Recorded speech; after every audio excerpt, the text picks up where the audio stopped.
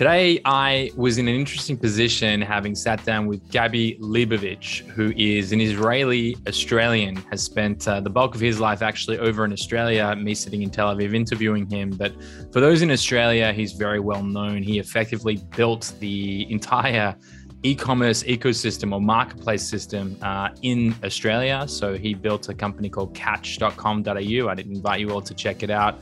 He's released a book recently called Catch the Decade, where he talks about the 200 lessons he's learned in building and exiting more than $1 billion worth of exit value across multiple companies. It was an honor to have him on, and really cool to hear effectively the Australian insight through the eyes of an Israeli on what is going on in the space in Australia and his position on what it is to hustle through and build a scaled up business and effectively exit it. So again, enjoy guys, and let me know what you think. Welcome to Successful Scales, the show where I talk to world-class professionals on what it takes to scale successful businesses. I dive deep asking questions to people who are running unicorn businesses, to raising funds, to buying businesses, mergers and acquisitions, IP and patent law, what is to manage performance management. I mean, the list goes on. The idea really is, how do I create knowledge and learning for you guys listening in? And of course, myself, getting the floor with people who I, in many cases, would never dream to share a room with. Before we jump into the episode, I've got to give a special thank you to our sponsors. Firstly, over at Global Wide Advisors, a leading digital consumer products investment bank focused on optimizing the sales process. An incredible team, always happy to pick up the phone and educate you or anyone about the sales process and what you should really consider, and can obviously help take you to market or even acquire businesses. I ring them for just about everything these days. Us over at Multiply Me, we are the end-to-end executive search and HR function into the Philippines, helping find better talent and onboarding them effectively. And last but not least, Escala, our management consultancy focused on process improvement, where we help build better systems for your business. That's all the ads you're going to get from me, ladies and gentlemen.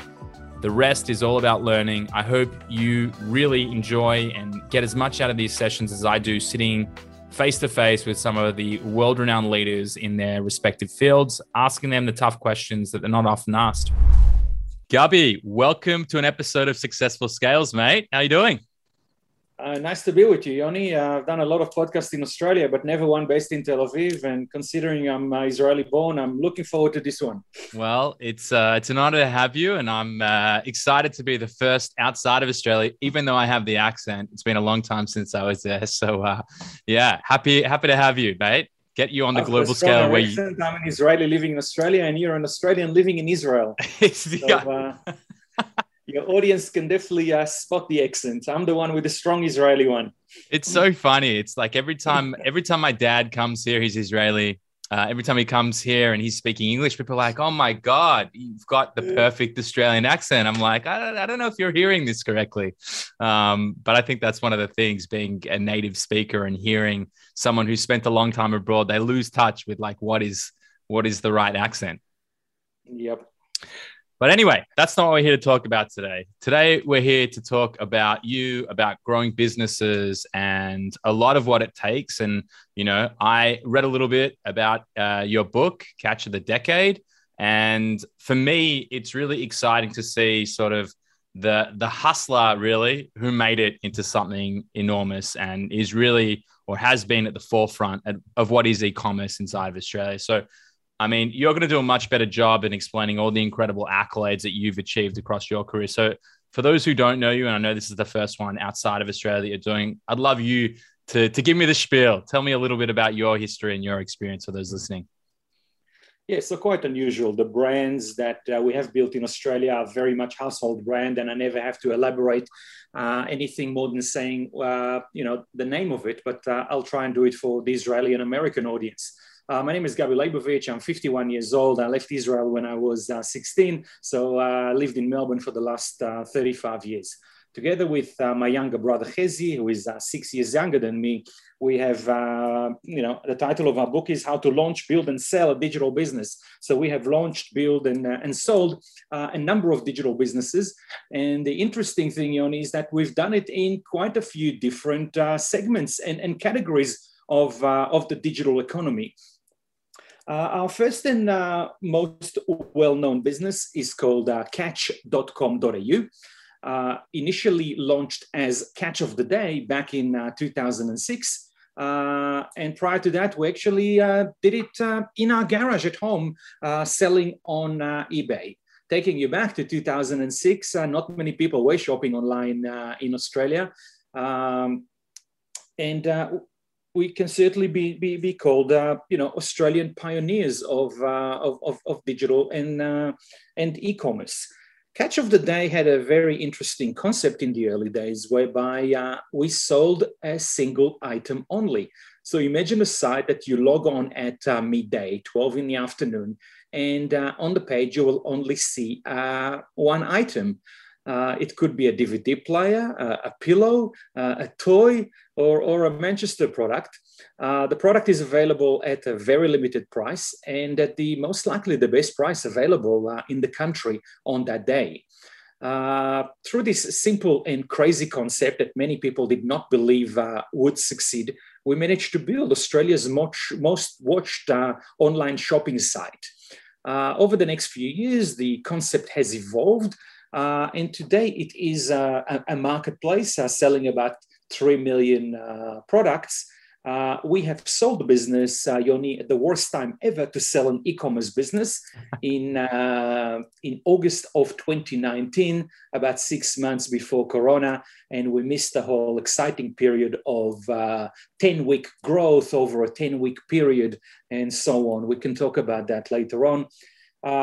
Over this decade, and the name of the book is Catch of the Decade, we also managed to build a business called Scoopon. For your audience, it's the equivalent to Groupon. I'm not going to elaborate on that. And we're also pioneers of another segment that got a massive headwinds during COVID, and that's food delivery. To your Israeli audience, that's Wolt. The Americans know exactly what it is. And in Australia, we managed to build a business called Eat Now. And Eat Now ended up merging in 2015 with the market leader and the only player at the time called Menulog. Eat Now and Menulog ended up selling as well in the middle of 2015 to Just Eat, an English-based company.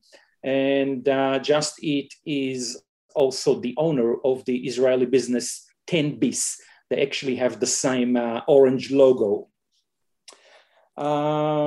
We currently are investors in various digital businesses.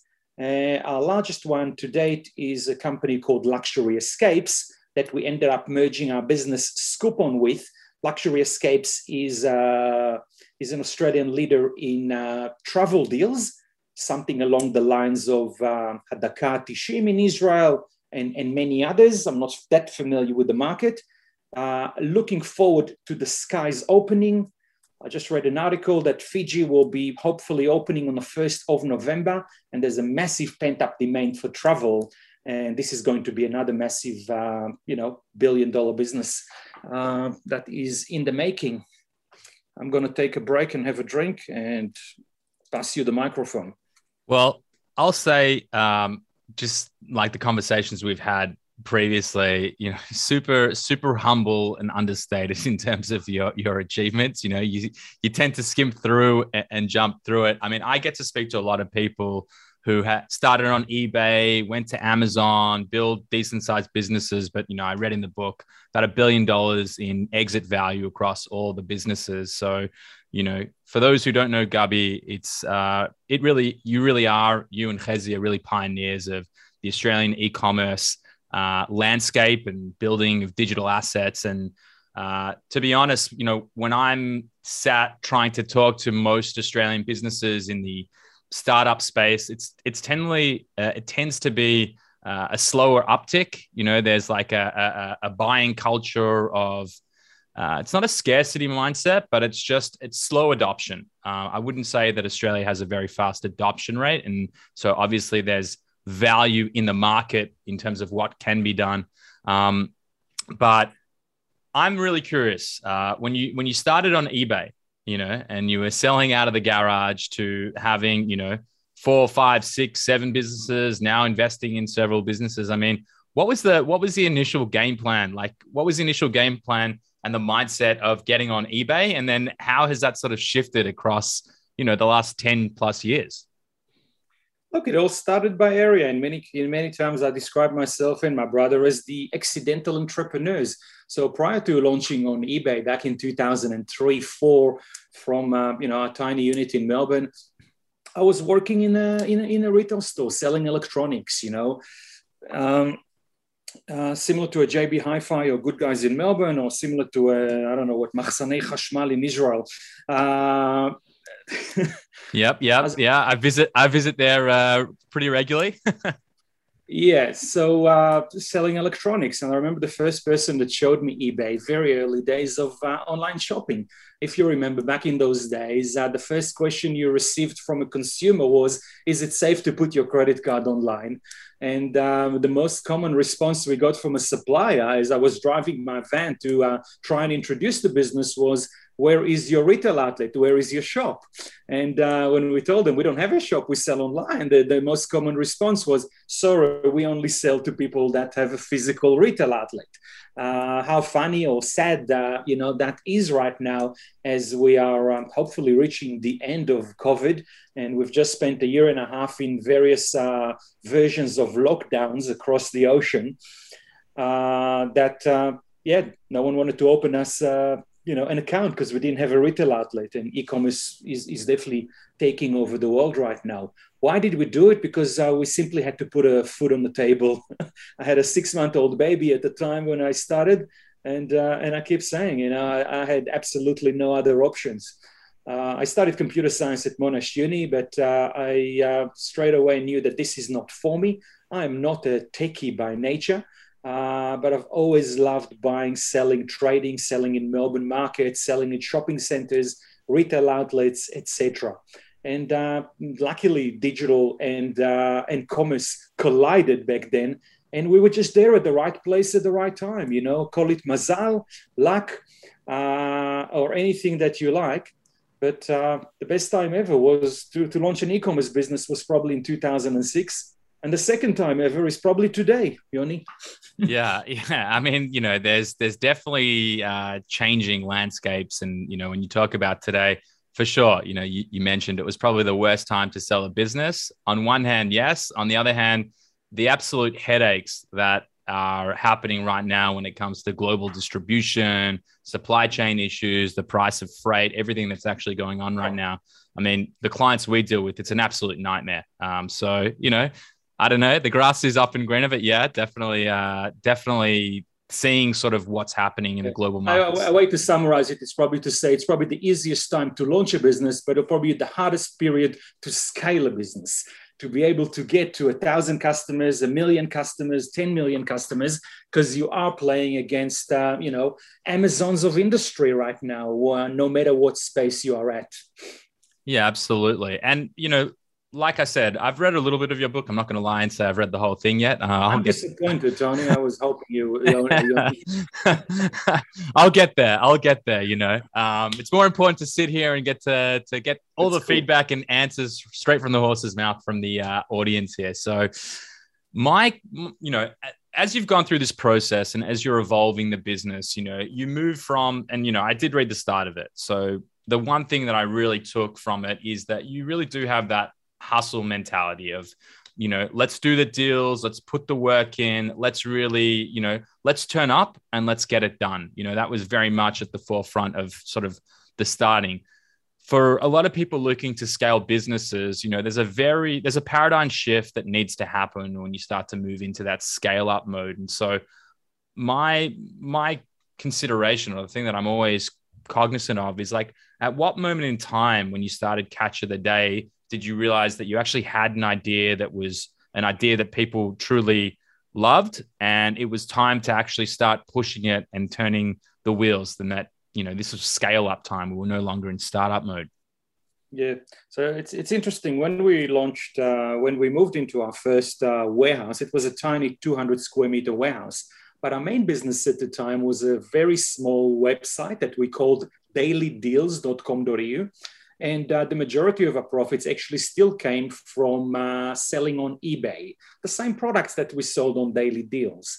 We actually spotted an American company called Woot at the time, back in 2005. Woot spelled WOOT.com. And Woot was that first company that came up with that silly concept of selling one deal a day.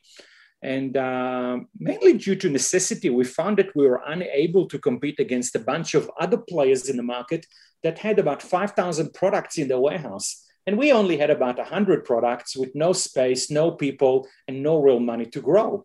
But what we believed is that we have an amazing skill in buying. And in the early days, I do mention in the book that I get asked the question, what made you successful in the early days? And my answer was always, we are better buyers. And there's a common line in retail, and it says you make your money when you buy the goods, not when you sell the goods. And buying is a certain art. We discuss what makes a good buyer and what you should do when you meet a new supplier, etc. I'm not trying to sell the book, but the book is top of mind right now for me. By the way, 100% of profits go to a couple of Australian charities, etc.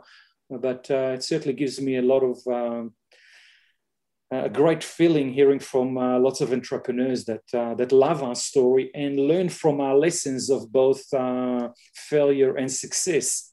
And as I say that, I forgot what was your question, Yoni. My question was like, what was the moment that said to you, we're moving to scale up mode? Yeah. Look, it was gradual. I mean, in our early days, I remember clearly that our dream or our aim was to sell 60 products a day. And we did the maths that if we sell 60 products a day, we'll be able to pay our 6-7 employees rent and take a salary home. We just needed the salary. We were running a small business. I don't believe the concept of startup or the whole word startup was in existence back in 2004, 5, 6. And the rest just happened. The first deal sold 13 products and our second sold 30. And in month 3, we're already selling 300 and 600 and 6,000 and so on. Some amazing deals from memory that I can, refer to your audience because they don't know our story. We sold things like 4,000 Toshiba laptops in 4 hours. We sold $1 million of Samsung televisions in one day. We're talking 10,000 of a single unit in a single day. What we've created is a very viral concept that everyone in Australia was talking about, relying on that FOMO element of fear of missing out, because quite often our deals would sell out within a day, 4 hours, and sometimes even within 20 minutes. But one thing that we always insisted on is making sure that we have an amazing product at a great price. It may not be relevant to you on Monday and Wednesday, but you'll find a great deal that will be relevant to you on Thursday. And people talked. In the first 5 years in business, Yoni, we haven't spent a single cent on marketing. Our marketing was very much people telling their friends, word of mouth. There's nothing more powerful as well when you think through sort of business growth strategy, having that referral based. This was the deal I got, or this was the opportunity that presented itself. There's never anything more powerful than, that testimonial word of mouth for sure. So you said it happened gradually. There wasn't any key defining moment, and that, you sort of went through it. But I mean, it's a very different mindset running a business, selling on eBay, trying to convince people to come in and effectively, sell you product to no physical store, which I'll tell you, by the way, digital businesses still today have trouble lending directly from banks for growth capital. So there's a lot of room for all these players like Sellers Funding and 8Fig, which is an Israeli company, and Clearbank and Kabbage, etc., that have stepped in because all this institutional money, they still haven't comprehended, unless you have a brick and mortar store. So I'll tell you, people are still having issues today in the digital economy to raise capital and to build in that growth capital. But throughout the journey, the mindset clearly changes because, like I said, I have read parts of the book. And what I did see was that, you moved into the point where you started acquiring new businesses. You started expanding. I believe a company invested, a fair bit of money for equity in one of the businesses.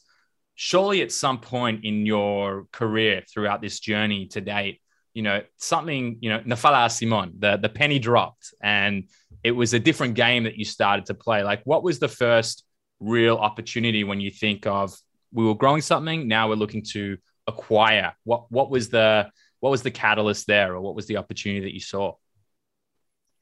Actually, haven't done many acquisitions, but the trajectory that happened is when we spotted a Groupon launching, and that was around January in 2010. It's actually at the start of the second chapter in our book, and the first line in the second chapter says, "Great idea by midnight, execute by midday."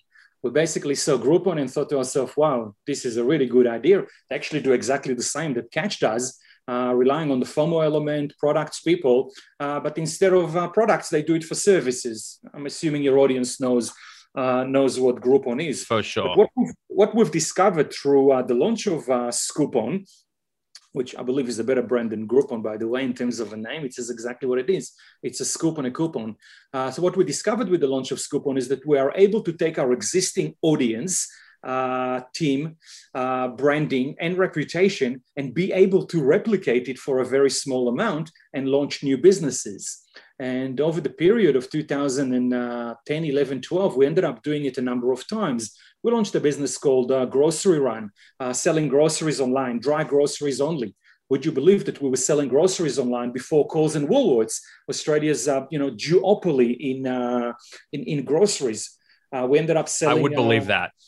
Yeah, and that was 2011. In 2011, we also launched a site called MumGo with the slogan "Where Mums Go." And that was also the year that we launched a site called Eat Now, which was the very early day food delivery concept that I mentioned earlier.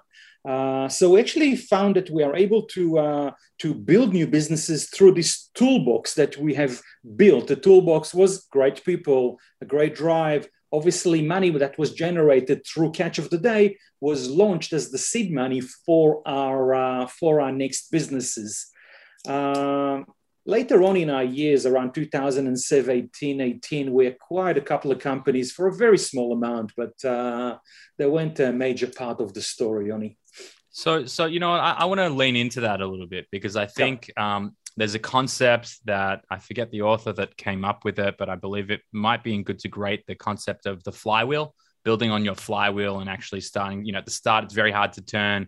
And as you start to build more value, more people, more opportunity, things tend to move a whole lot simpler. And so you've clearly identified an audience or a capability to produce digital assets and leverage what you've built historically. Like, what came into the strategy from, MumGo to everything else that you're building and launching online here, Scoopon, et cetera? Was there a criteria? Was it just simply you came up with a great idea that you saw as a concept, Groupon becomes Scoopon? Like, what was the logic there? Look, I touched on the word FOMO a couple of times earlier when I discussed products, fear of missing out. I think the truth is, Yoni, we are suffering from FOMO ourselves. And in the early parts of the books, we mentioned that our concept, we're not exactly original. And let's be honest, there's no original ideas anymore. It's about finding something that you see somewhere overseas and bringing it to your locality. We've been fortunate to live in Australia, where everything swims very slowly until it gets here. And when you read TechCrunch and Israeli media every day, we think that we were always a little bit a step ahead of the competition. So what we've done is we took interesting ideas or concept that we spotted elsewhere, gave it the Australian angle. But as they say, there's so many people with great ideas out there, but it's really all about the execution. And for example, Yoni, when we launched Scoopon, everyone around the world has spotted the Groupon opportunity and started building some form of a Groupon competitor or copy, let's say. In Australia, there were about 80 different players around, late 2010 trying to do it. Today, there's only two. It's only Scoopon and Groupon, even though the model has, let's just say it's died. And why did we succeed? I think it's about the execution.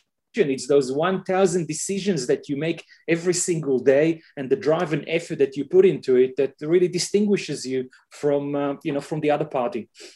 Yeah. And to to that point of why did you succeed? In the book, and I actually love how you had Chezi writing about his position of what Gabby is like and vice versa, which I thought was a really nice thing.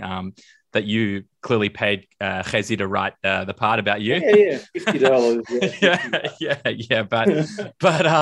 But when you think of the dynamic, you guys as co-founders together, you clearly, it's articulated in the book, and I'm assuming people here likely haven't read the book. But what do you believe is the winning combination between the two of you and beyond that's seen you guys have such wild success? It's one thing to take a great idea, a concept that has been done overseas, but you said it's all about execution. Yeah. What's worked for you guys? Look, a line I often use when I describe, partnership is when you have two partners and they both think alike, then one of them is not required. And for those that know myself and my brother, you'll just see two people that are, opposites, and opposites attract in some way, but opposite bring different elements to the party. I mentioned that you can build a company on your own being a single CEO, but it's certainly a lot more fun doing it with someone else for many reasons. Reason number one, sharing the workload. When we discovered Scoopon, my brother literally left the building and started building Scoopon while I continued with the team to keep on building Catch of the Day or Catch. I'm the product person. He enjoys the early days of team building and tech. He enjoys above-the-line marketing with Facebook and Instagram, and I enjoy above-the-line marketing with television and radio.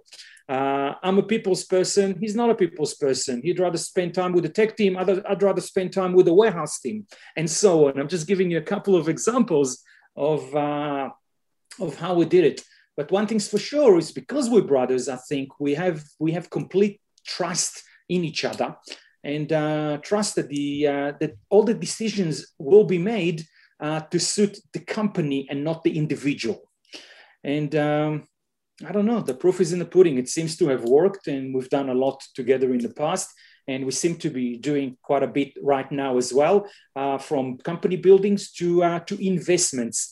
If both of us agree, then we feel a lot more comfortable to jump in the water and do it. If one of us is hesitant, we most likely will not go ahead. Well, I mean, just like the great Australian saying, if it ain't broke, don't fix it. You guys have a winning combination here, and having buy-in from both of you has historically worked. So why change it? Yeah. So, and by the way, we also fell together, where there's a lot of regrets that we have together. It is what it is, but you can't cry about spilt milk when you're an entrepreneur. You have to have that risk element gene. And I think both of us are very much risk takers and I think optimists. And it's just part of life. You're not going to win them all, but you got to be in it to win it. Well, I think you also bring up an interesting point there around that appetite for risk and, what it is to be an entrepreneur. I think one of the less talked about and more common things for entrepreneurs is the fact that you do go through a lot of failure. Things never look, it's very easy for people to look in and say, great, look at Gabby and Chezi. They've had all this success. Everything's gone to plan. They've sold all these businesses. Everything's gone great. But what are some of the things that haven't gone to plan? And what are some of the key lessons that you learned that you might have evolved into where you sit today? Okay, so you obviously haven't read the 2/3 of the book, and I promise you, there's a lot of stories of failure, and we make ourselves look like complete schmucks in the book, and we are very honest about it. Would you believe that the initial title suggestion for the book was 2 Schmucks, 3 Exits, or something like that?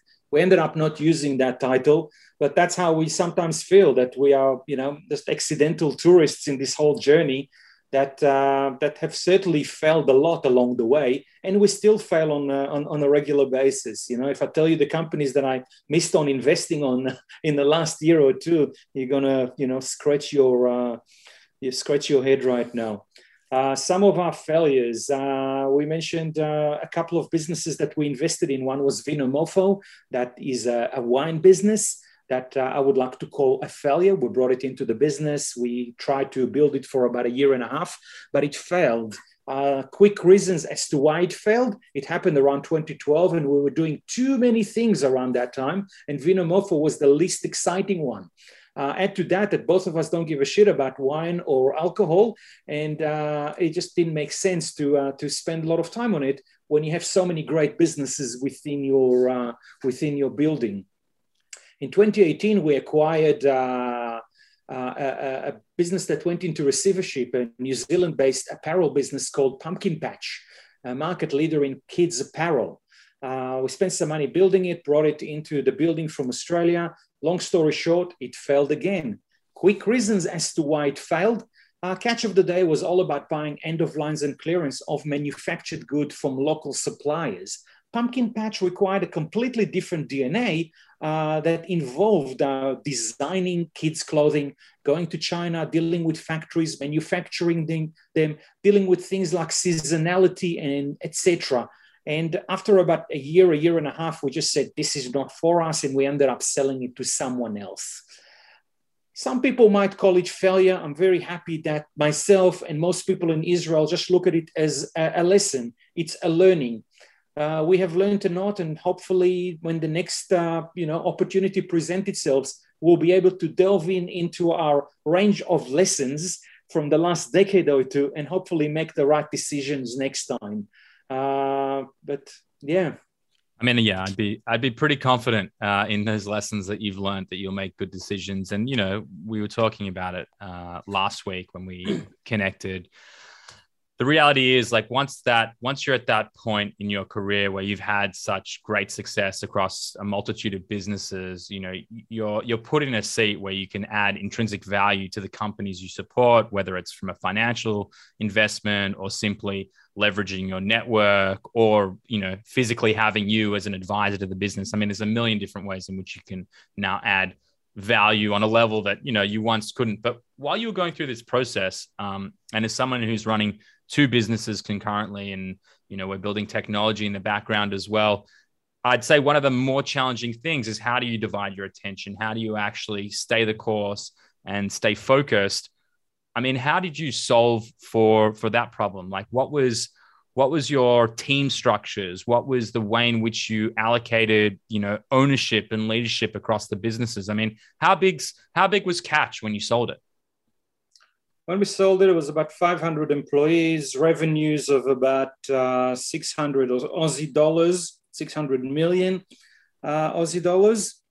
Running both an office and a warehouse. The title of the book is 200 plus lessons. The last lesson in the book, which you obviously haven't got to yet, Yoni, because you're a slow reader.